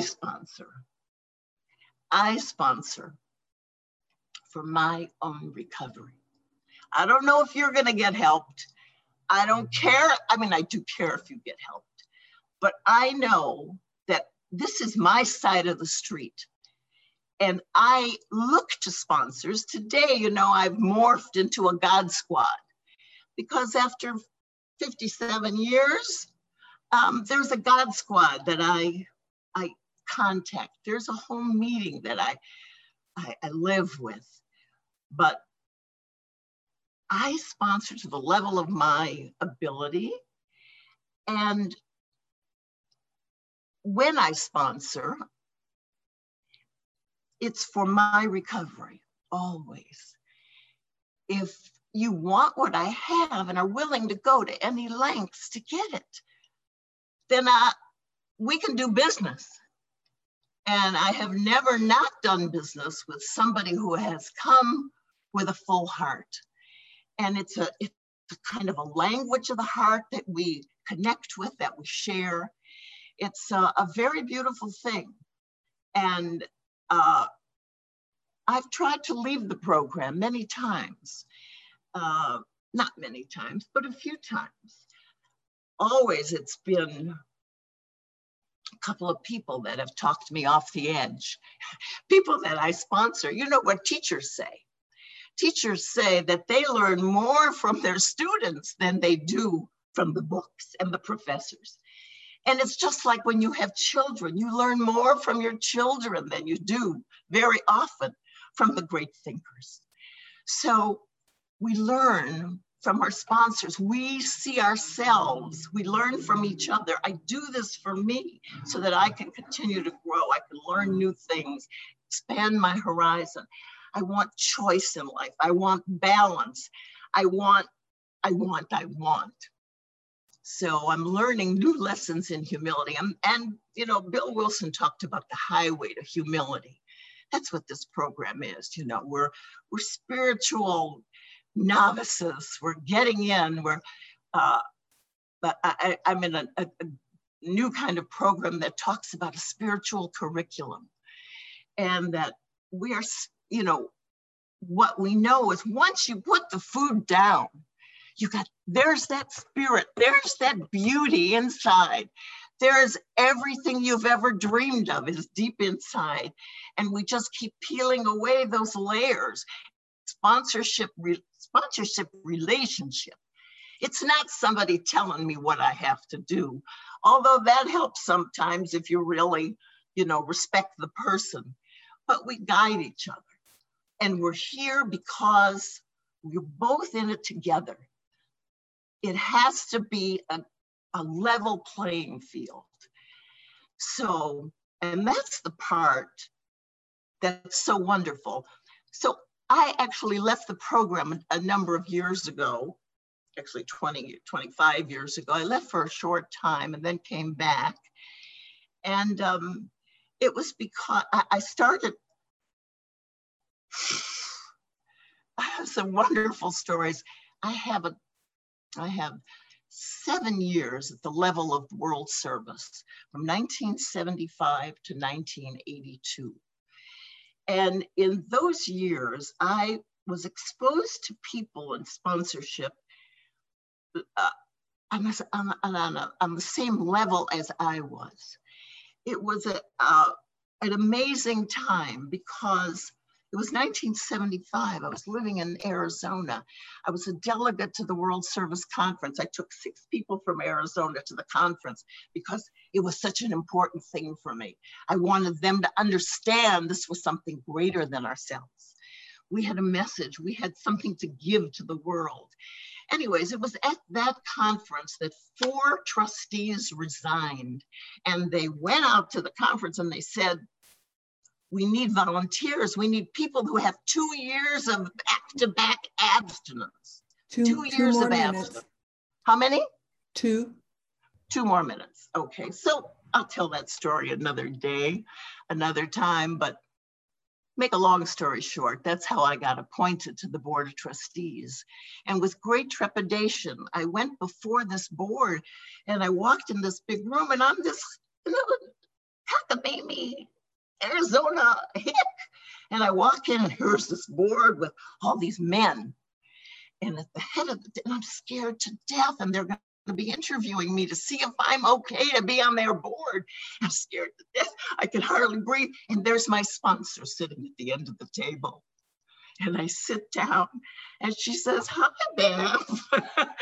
And the rest is history. I got appointed and I shared about how it was 4 years the obsession had been lifted. And I walk out of that room and a guy runs after me and says, oh, me too. It's been lifted from me too. And it's been a glorious journey since then.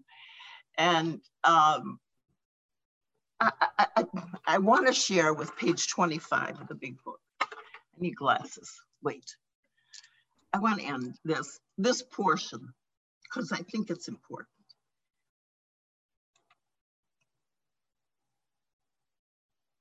The great fact is just this and nothing less, that we have had deep and effective spiritual experiences which have revolutionized our whole attitude toward life, toward our fellows, and toward God's universe. Thank you. Thank you very much, Beverly. I'm now going to read you the first question. Okay. Actually, okay. Connie, I'm going to just jump in here. Oh, I'm sorry. No, forgive me. You're just fine. I needed to let you know this. We have, and I didn't do that, so I was remiss.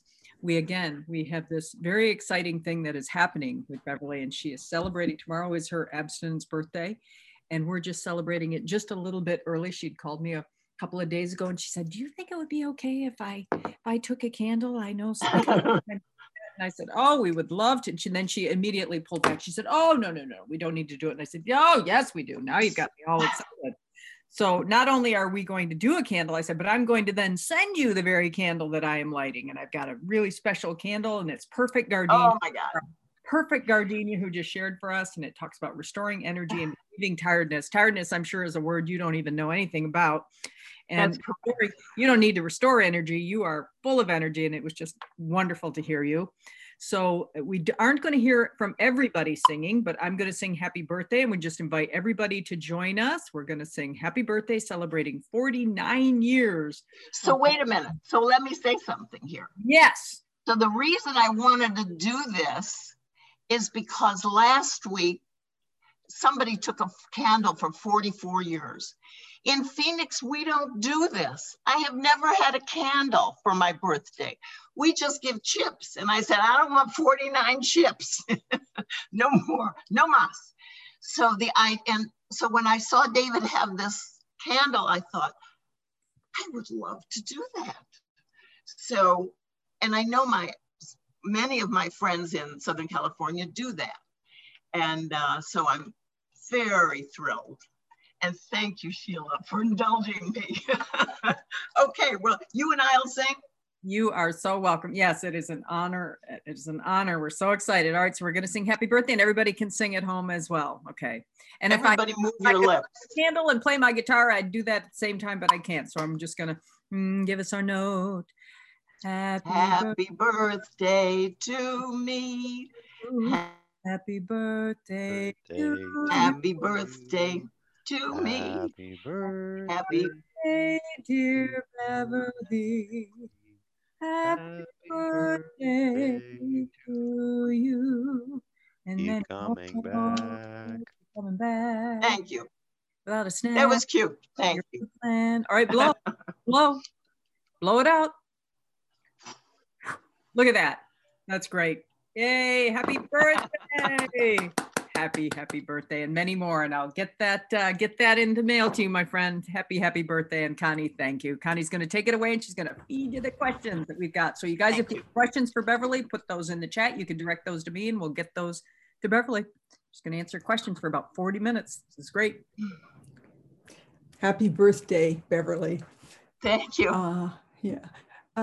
First question, specifically, how do you work with your sponsor on a daily basis? You do still have one, don't you? I have a God Squad. So my sponsorship has morphed through the years. I do have a God Squad. I do not work with anyone on a daily basis. There's about 5 people in my squad, and we talk, weekly, daily as needed. Yes. Okay. Question number 2. Have you done more than one 4th step? Do you still have reservations? Excuse me. Do you still have resentments that show up? Yes, I've done many 4th steps. So in the beginning years, particularly, every year when I went to the conference, I gave away, well, I did my original 4th step, but then I did a house cleaning every year, and I would find someone at the World Service Conference or convention to give it to. And I did this for, I don't know, a lot of years. And I, of course, you know what, I continue, I improve, and I practice. That's what this program is about, continuing to take personal inventory. Yeah, okay. Thank you. Third question. How has your recovery affected your relationship with family members? Oh my God. Well, so first of all, if there were no other people in the world, I wouldn't have a problem with relationships. So with other family members, so how has my program, is that what the question was? How has your recovery affected your relationship with family members? How has my recovery changed my relation? Well, I'm not the same person, you know. I am not the same person. So in my, I've been widowed for 16 years. I was married for 46 years. My husband would bring me flowers and I'd say, oh, you know, I don't like live flowers. Bring me a plant. I want a plant. And I would poo-poo, you know, whatever he did. If it wasn't exactly what I wanted, if it wasn't perfect, it was worthless. So I did a lot of journaling through my years. I am a writer in my heart. The journaling never stopped, and I'm still a journalist. So my relationships with my family, I mean, I'm not the same person. So here today, I have 2 children. I have 7 grandchildren. I have 9 great-grandchildren. So they want to be with me. Well, I'm not everybody, but my son, my daughter, my grandkids. 2 weeks ago, my great-granddaughter spent the weekend with me. I mean, it was the highlight of their week. You know, I'm not a gimme, get me, buy me, bring me person anymore. And everything changes. Yes, everything changes, right. Thank you. Next question, do you still overeat sometimes? Do I still overeat? By whose schedule? By whose what? Yes, I overeat. I think the whole world overeats from time to time. It doesn't make them compulsive overeaters. And for me, I have a lot of differences with Roseanne and a lot of things that I have morphed into as a result of not being perfect with my abstinence. And I call it, you know, I morphed into food sobriety. I was, you know, we have to remember 12 and a half years perfect. And then I had this other phase. So the last, I don't know, what is it, 30 years? I eat it, not 30, it's 20, whatever, however many years. I was led into understanding in God's universe, God meant us to have, my God, meant us to have great pleasure in the world, to be able to see a tree in the forest, to welcome the sun. You know, you live in Arizona, you got the sun. It can be deadly, it can be wonderful, it can be whatever it is, but it's light, it's bright, it's there, it's something to appreciate. So I get to pontificating, I'm sorry. Forgive me for this, but what was the question again? Do you still overeat sometimes? Yes, I think the whole world does. But it doesn't make them a compulsive overeater. It doesn't make them a bad person. It means that, and when I do, it's so different. It's so different. Nothing leads me into that path of, you know what Nanette says, her bottom line for abstinence is, she's not binging for 30 days. You know, in the old days, that's what we did.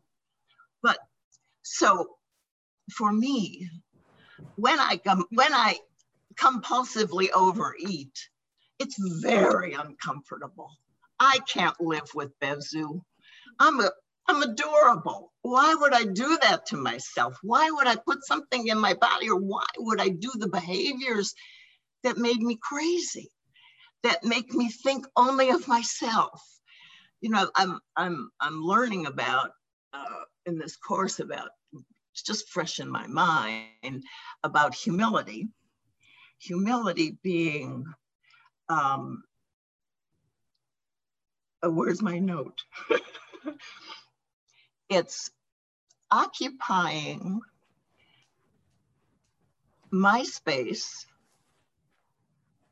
No, let's say occupying no more than my space, no less than my place. So occupying no more than my space. It's not about me, nor less than my space. I have a place in life. I matter. It's not about me, but I matter. So that's the part. So when I compulsively, I never think in terms of eating compulsively. I might overeat here and there. You know, God gave us these wonderful food to enjoy, the blessings of nature and the world, and food is one of them. You know, in the beginning, we said, my sponsors, even in the gray sheet, it was very important to enjoy your food, because food is a great enjoyment, whether you like it or you don't. If you can't do it, don't do it. And in the attack phase, it's very important to have strict boundaries and strict limits. And I did for 20 years, not 12 and a half, not just 12 and a half, but the 8 years before. It was important to have boundaries, to understand. That's the attack phase. Until we learn, until we keep refining personality, we take those steps, we make those amends, we continue to take personal inventory, we never turn away from it, we clean up our side of the street. Hello, I'm not a victim anymore. It isn't your fault that I'm addicted. It's my cleaning up my side of the street, understanding that I'm not a piece of junk and I'm not Queen of the May. I want to come to the center. I want to live within these parameters. So if I overeat, if the balance goes up, I know immediately. You hear me?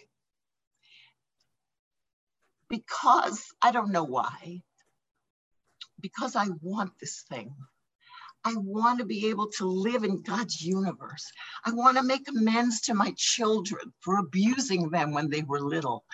You know, I said to my daughter the other day, who's 59 years old and a very successful attorney, and I said to her, you know, honey, this time of COVID, and I'm doing so much introspection, and I said, you know, honey, you were right. I really didn't give you enough attention. And she started to laugh. She said, oh, Mom, you did the best with what you had.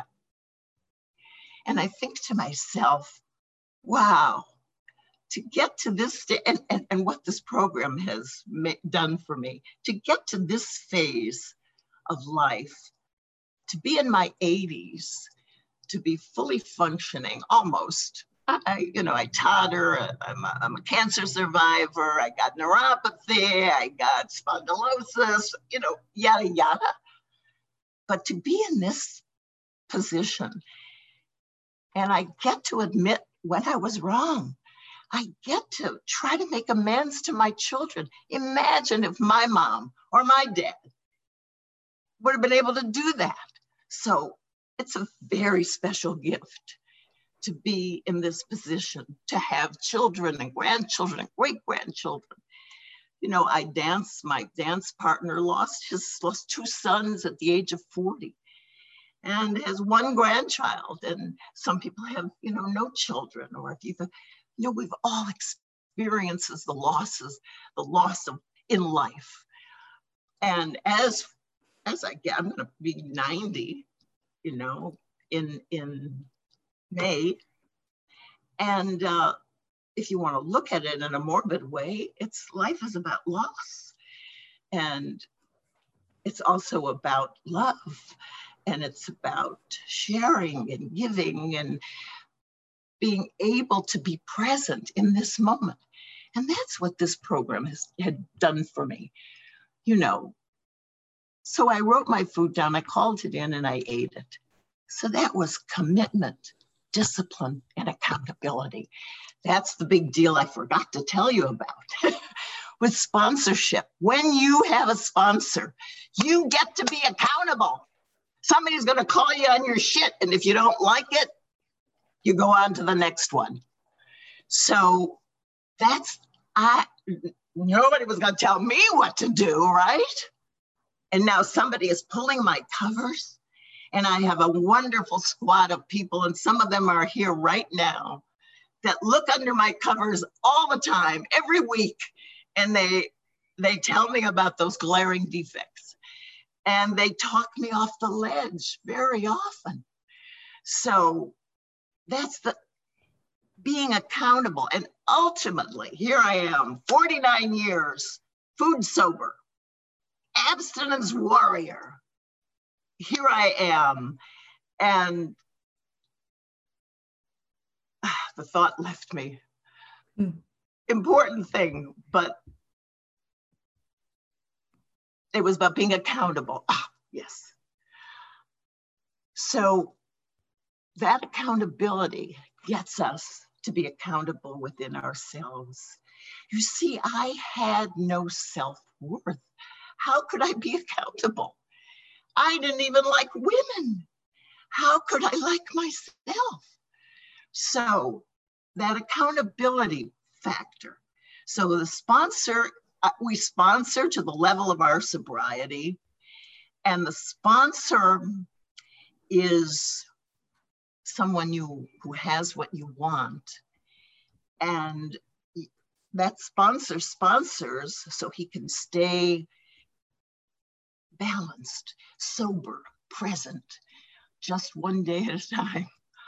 I'll quit while I'm ahead. I'll go to the next question. How's that? Okay.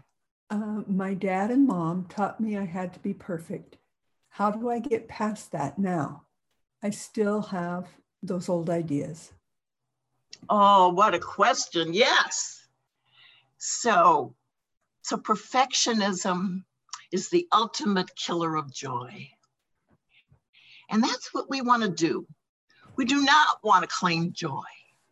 We want to punish ourselves until we get to like ourselves, until we get to love ourselves, until we get to know that beautiful God center, higher power center.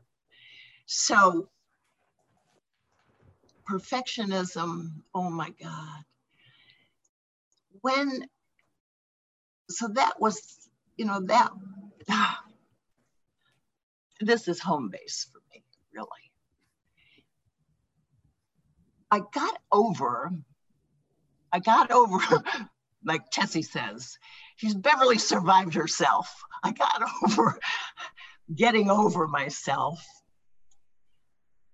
in a physical fitness program where I learned that failure is not a bad thing. Failure is our teacher. We don't learn from our successes. We learn from that part. That's the weakness that we share. That's what we learn from, and we fail forward. Michael Jordan says, well, I missed 10,470 shots until I got to be in the NBA.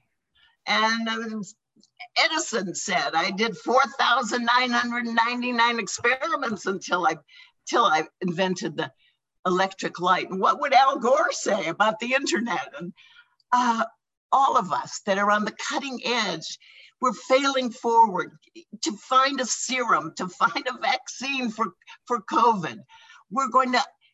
Every failure is a step in the right direction. It's a way to learn from. However, when you are a perfectionist, and you are a compulsive, obsessive, impulsive person, you only want to take yourself down. You're never going to make it. You're never going to be as good as your dad. Look at your brother. You can't measure up. Okay, you weren't valedictorian of your class. You came in third. whatever the script is, it was never good enough. And the saddest part about this perfectionist thing is that as good as we get, we can't appreciate excellence. Nanette touched on it, that excellence is not in our vocabulary. It's not, whatever we do is just not good enough. But if you are excellent, my God, that's amazing. So, and that's what we want to go for. There's a lot of work that has to be done to refine our character, to get to the place where we like ourselves. For me, I've had to do a lot of affirmations and a lot of journeys into spiritual philosophies. And I consider myself a lifelong learner. I never want to stop learning. I never want to stop growing. And what I know